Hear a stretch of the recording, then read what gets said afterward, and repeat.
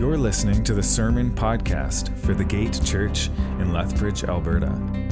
For more information, to contact us, or to support this ministry, please visit thegate.org.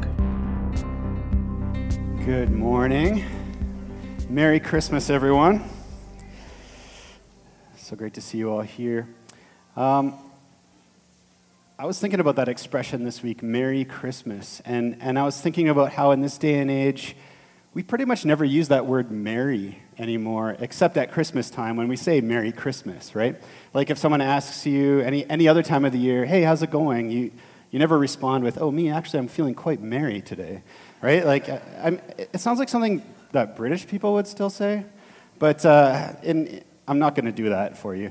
That would be an insult to all Brits. But no, it's basically a word that's been sidelined in North America, at least, except for, again, at Christmas time. And because of this, I think it's kind of lost the fullness of its meaning as well. And I've noticed recently, though, that people have started saying, I wish you a happy Christmas, which is a nice sentiment. But linguistically, the word happy isn't really a great replacement for the word merry. Happiness, of course, is a feeling or a mood that occurs in response to good circumstances, but being merry is a lively expression of rejoicing and cheer. It indicates or is characterized by a celebration, right? And so I'd argue that maybe a better replacement for the word merry, if we were going to replace it, would be something like joyous or joyful. We wish you a joyful Christmas. That kind of has a nice ring to it, right?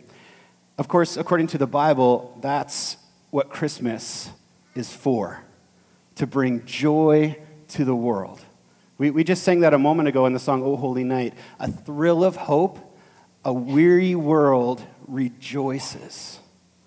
The purpose of Christmas was to give a reason for a weary world to rejoice.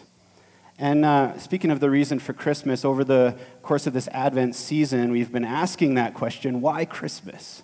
Well, why did it occur? Why do we have Christmas? And we've discovered through the use of alliteration, but I don't know if you've noticed that, by using the letter R to help us remember, we've discovered that Christmas is firstly about revelation, about God revealing himself, about the invisible and glorious God making himself and his truth and his love known through the person and work of Jesus Christ, Emmanuel, God with us. And secondly, that it's about repentance, which is a positive thing. It's a call to turn from our worldly ways and to look on Jesus with faith and to see him, be changed by him, which then leads us to the result of those two things, which is reconciliation. Reconciliation, how Jesus, because of God's love for us, came to reconcile the sinful world with God through humbly and willingly taking the wages of humanity's sin, which had been separating us from God, and he took it upon himself at the cross. So we've been learning all these things, and finally this morning, we'll discover that there's only one acceptable response to receiving God's gifts of revelation, repentance, and reconciliation, which have been graciously given to us through Jesus Christ. And that's to rejoice, to praise God, to worship him for what he's done for us and in us. And this is just as the Apostle Paul wrote while he was sitting in a Roman prison. In Philippians 4:4, he says, rejoice in the Lord always. I will say it again, rejoice. Of course, this is the very message that the angels proclaimed to the shepherds on that first Christmas morning as well, from Luke 2:10-11, which says, the angel said, don't be afraid. Look, I bring good news to you, wonderful, joyous news for all people. Your Savior is born today in David's city. He is Christ the Lord. So the advent or the arrival of Jesus was the arrival of good news, of great joy. This is the reason we rejoice. The good news of great joy was given to us through the incarnation of Christ, when Jesus, according to God's promises in Scripture, fulfilling multiple prophecies, came into the sinful world, in the weary world, to redeem us. And when we read through the narrative of the birth of Jesus that's found in the Gospels, we see this joy being expressed over and over again. When the angels rejoice, when the shepherds and the wise men, they come and worship Jesus and they rejoice. All are rejoicing at his birth. But we see this especially so when Mary visits her cousin Elizabeth before Jesus is even born. At this point, both are pregnant with their promised children, Mary with Jesus, the Son of God, and Elizabeth with John, who would become John the Baptist. And they're hanging out together. And I'm just going to read what happens. Luke 1:39-55. It says, "In those days, Mary set out and hurried to a town in the hill country of Judah, where she entered Zechariah's house and greeted Elizabeth. When Elizabeth heard Mary's greeting, the baby leaped inside her, and Elizabeth was filled with the Holy Spirit. Then she exclaimed with a loud cry, 'Blessed are you among women, and your child will be blessed. How could this happen to me, that the mother of my Lord should come to me? For you see, when the sound of your greeting reached my ears, the baby leaped for joy inside me. Blessed is she who has believed that the Lord would fulfill what he has spoken to her.' And then Mary said, 'My soul magnifies the Lord, and my spirit rejoices in God my Savior, because he has looked with favor on the humble condition of his servant. Surely from now on all generations will call me blessed, because the Mighty One has done great things for me, and his name is holy. His mercy is from generation to generation on those who fear him. He has done a mighty deed with his arm. He has scattered the proud because of the thoughts of their hearts. He has toppled the mighty from their thrones and exalted the lowly. He has satisfied the hungry with good things and sent the rich away empty. He has helped his servant Israel, remembering his mercy to Abraham and his descendants forever, just as he spoke to our ancestors.'"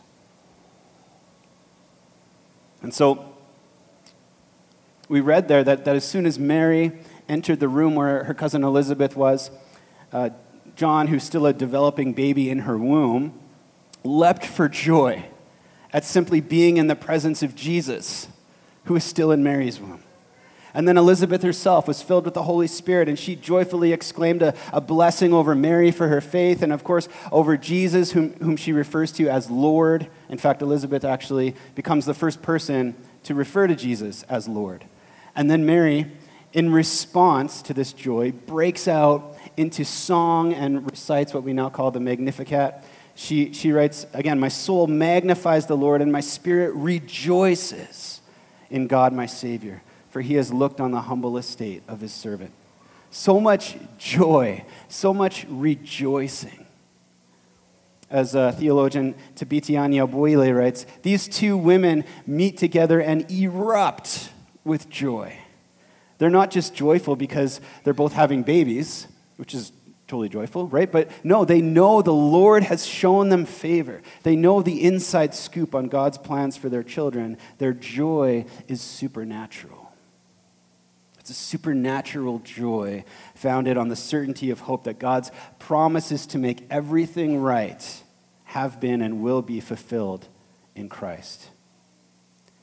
And from our perspective, on the other side of Christ's death and resurrection, and as we now await the second coming of Christ, when everything will be made new and every knee will bow before him as Lord, how much more should we be rejoicing in Christ and in the promises of God, knowing what we know, seeing what we've seen, right?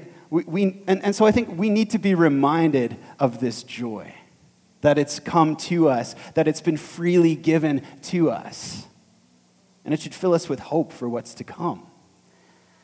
In fact, God wants us to know it and experience it, even in the midst of all the brokenness that we still endure in this life. And on that end, it is important to note that when the Bible talks of joy and of a reason for rejoicing, it's not just talking about a feeling or experience of happiness that's gained through emotional highs or from things or circumstances that can come and go. No, the joy of Christ is supernatural and everlasting, because what he accomplished in us and for us is everlasting. Biblical joy is meant to be eternal. As Tim Mackey, who was narrating that video, as he exclaims of joy. He says, it's an attitude God's people adopted, not because of happy circumstances, but because of their hope in God's love and promise. Joy of God's people is not determined by their struggles, but by their future destiny. I love that. So Christians should be the most joyful people, regardless of our circumstances, because our joy is founded on what Jesus has done for us and on what's to come and on who we now are in him as redeemed sons and daughters in his kingdom. Again, we rejoice because he's rescued us from sin and death and restored us with him. Psalm 51, 8-12, it's a prayer for joy. I want to read that to you. This is King David speaking, and he says, let me hear joy and celebration again. Let the bones you crushed rejoice once more. Hide your face from my sins. Wipe away all my guilty deeds. Create a clean heart for me, God. Put a new, faithful spirit deep inside me. Please don't throw me out of your presence. Please don't take your Holy Spirit away from me. Return the joy of your salvation to me and sustain me with a willing spirit. So King David is praying in this psalm that his joy would be renewed, which is something I think that we can all relate to at times in our lives. Maybe some of you relate to that this morning. You want to experience that joy again. But you'll notice that he's also praying with a clear theological and humble understanding of what's been keeping him from this joy. And in turn, what will restore his joy and his celebration. And the problem, he writes, that's keeping him from knowing this joy isn't circumstance, but rather it's his sin and his guilt, right? His rebellion against God. Dr. James Boyce adds to this idea when he says, nothing destroys joy except sin. And David knows this. His guilty deeds have weighed him down and crushed his spirit. His enmity and rebellion has disabled and disqualified him from being in the presence of the holy God, our source of joy. And so the only way for his joy to be restored, he writes, is threefold. He says three things. He says, only by the grace and faithfulness of God alone. And second, by being purified from his sin and made new. And third, through dwelling in the presence of God and being filled with his Spirit. Those three things need to happen for his joy to be returned. He knows this. And the good news that the angels declared to the shepherds, and which Mary sings about in her Magnificat, is that Jesus would be and is the direct answer to all of those aspects of his prayer. Not just for David, but for Israel, for all mankind, and for the world, all who would believe in his name by faith. Jesus is the solution to our joylessness. By the mercy of God and by his grace alone, through Jesus, we're forgiven and purified from sin. We are restored with our relationship with God and filled by his Spirit. Jesus alone came to restore for us the joy of our salvation. Which again is why we as Christians are able to rejoice even in the darkest moments, because that joy is based on what Jesus has done and who we are in him. And this is important to note because, let's be honest, we do live in a weary world. We do live in a world with struggles, with heartache, with war, with division, with hunger and poverty and injustice and stress and anxiety and offense and disease and loss. There's so much heaviness. There's so much weariness in this world.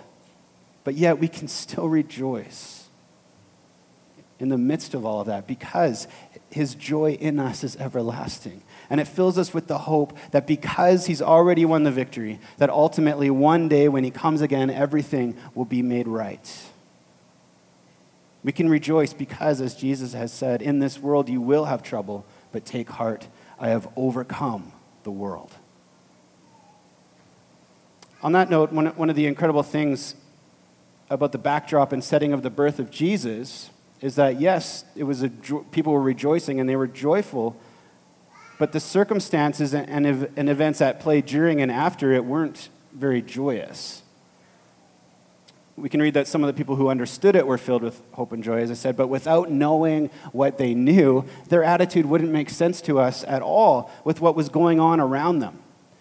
The backdrop of the Christmas story before, during, and after is actually scandal, it's poverty, it's murder, it's greed, it's corrupt leaders like King Herod and the Romans.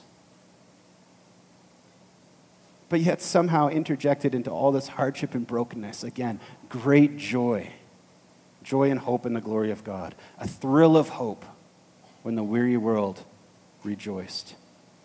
And so again, this is a joy that not only exists, but actually abounds even in hard times, even through persecutions and trials, even through moments of despair and sorrow, through hurt and offense, through times of separation and isolation, and especially in the most sinful and hard-hearted of hearts. That's the good news of the Christmas story, that joy came to us in the midst of our sin and sorrow, and it's here to stay. 1 Thessalonians 5:16-18 says, "Rejoice always, pray continually, give thanks in all circumstances, for this is God's will for you in Christ Jesus." God's will is to fill our hearts with rejoicing and thanksgiving. That's why Jesus came on Christmas Day. In fact, to know Jesus means the joy of our salvation is actually now written into our DNA and is both sustained and cultivated by the presence of His Spirit within us. We carry this joy with us. It's our strength to persevere and press on. It's our call to worship. It's who we are. And if you don't know this kind of joy, I want to encourage you to use Psalm 51 as a prayer this morning, to humbly come before God and to pray this psalm. Pray what He prays, return to me the joy of my salvation. And then humbly acknowledge and believe with faith that Jesus is the answer to this prayer, to your prayer, and you will be saved. You will know the joy of your salvation. You'll experience the answer to the prayer of Romans 15:13, which says, "May the God of hope fill you with all joy and peace in believing, so that by the power of the Holy Spirit you may abound in hope." That's what Advent is all about. The arrival of Christ was always meant to be a thrill of hope that would fill our hearts with everlasting joy. That's the only acceptable way to respond to Jesus, to give thanks and rejoice in what God has done. But this leads us to one final thing that I want to talk about this morning, which is that this joy, as the angels declare, wasn't just for the shepherds, it was for all people. It's meant to be displayed throughout the world. As the angels declared to them, this is good news of great joy for all people. And as Mary reminds us in her song, she says, "The Lord's mercy is for all those who fear Him from generation to generation, to all Abraham's offspring, to the spiritually hungry, poor, and humble." Right? Or as the song based on Psalm 98 says, "Joy to the world," not just joy for me, but joy to the world, the Lord has come. Let earth receive her King. Let every heart prepare Him room. People need to hear this joy. They need to see this joy. So what this means is that as Christians, we need and should desire to carry this joy of the Lord with us at all times in every area of our lives so that the world sees it. And I'm not talking about being fake happy. Don't be like creepy happy, right? That's not what I'm talking about. We need to be honest as well in our sorrow and in our grief and in our despair. But rather, we should show the world that Christ's joy is our continual and unwavering source of strength and hope in the midst of it. And speaking of which, it's also no secret that the influence of Christianity in our culture and in our society is dwindling. And arguably part of the reason for this, I think a huge reason for this actually, is that the world isn't seeing our joy. They often see the opposite, actually. Author and theologian Greg Forster writes, "Christianity is losing its influence in contemporary society because people outside the church just don't encounter the joy of God as much as they used to. Christians want to pull a lever and see the world change, Political involvement is not the issue. The joy of God is the issue. Remember, the joy of God is the state of flourishing in mind, heart, and life that Christians experience by the Holy Spirit. We've been so anxious to influence society in the past century that we've ended up going after a lot of shortcuts. For some, it's politics. For some, it's education. For some, it's evangelism. We've been pulling a lot of levers, which is okay, right? But the common thread is that we're pulling these levers so hard, we leave no space for people to encounter the joy of God. So again, according to this, one of the main reasons we've lost our influence in culture is because we're not putting the joy of Christ on display for the world to see and encounter. But the world needs to see it. The weary world needs to see it. To see the reality of the joy of the Lord in us through the way we joyfully love and give and serve one another and the poor and the marginalized. They need to see it displayed in the way we work as unto the Lord and in the way we rejoice and remain steadfast through difficult seasons. And when we gather as the church like this to worship God with our full heart, soul, mind, and strength, it's our joy in the Lord in every area of our lives that makes people notice that something's different about us. And that's what Jesus came to bring. So let's ask ourselves, how can I bring the joy of the Lord that's been freely given to me through the love of Christ? How can I bring that joy into the world, into people's lives, into my workplaces, into my school, into my home? That's what will cause people to ask us what we're all about. And that's when we can tell them that we're all about Jesus, that Jesus makes our joy complete. As 1 Peter 1, 8-9 says, though you have not seen him, you love him. Though not seeing him now, you believe in him, and you rejoice with inexpressible and glorious joy because you are receiving the goal of your faith, the salvation of your souls. This is what it looks like to know the unwavering and wonderful joy of the Lord. In a moment, Pastor Brad will be lighting the Christ candle for us and inviting us as he does so to reflect on Jesus' birth and what is accomplished through it.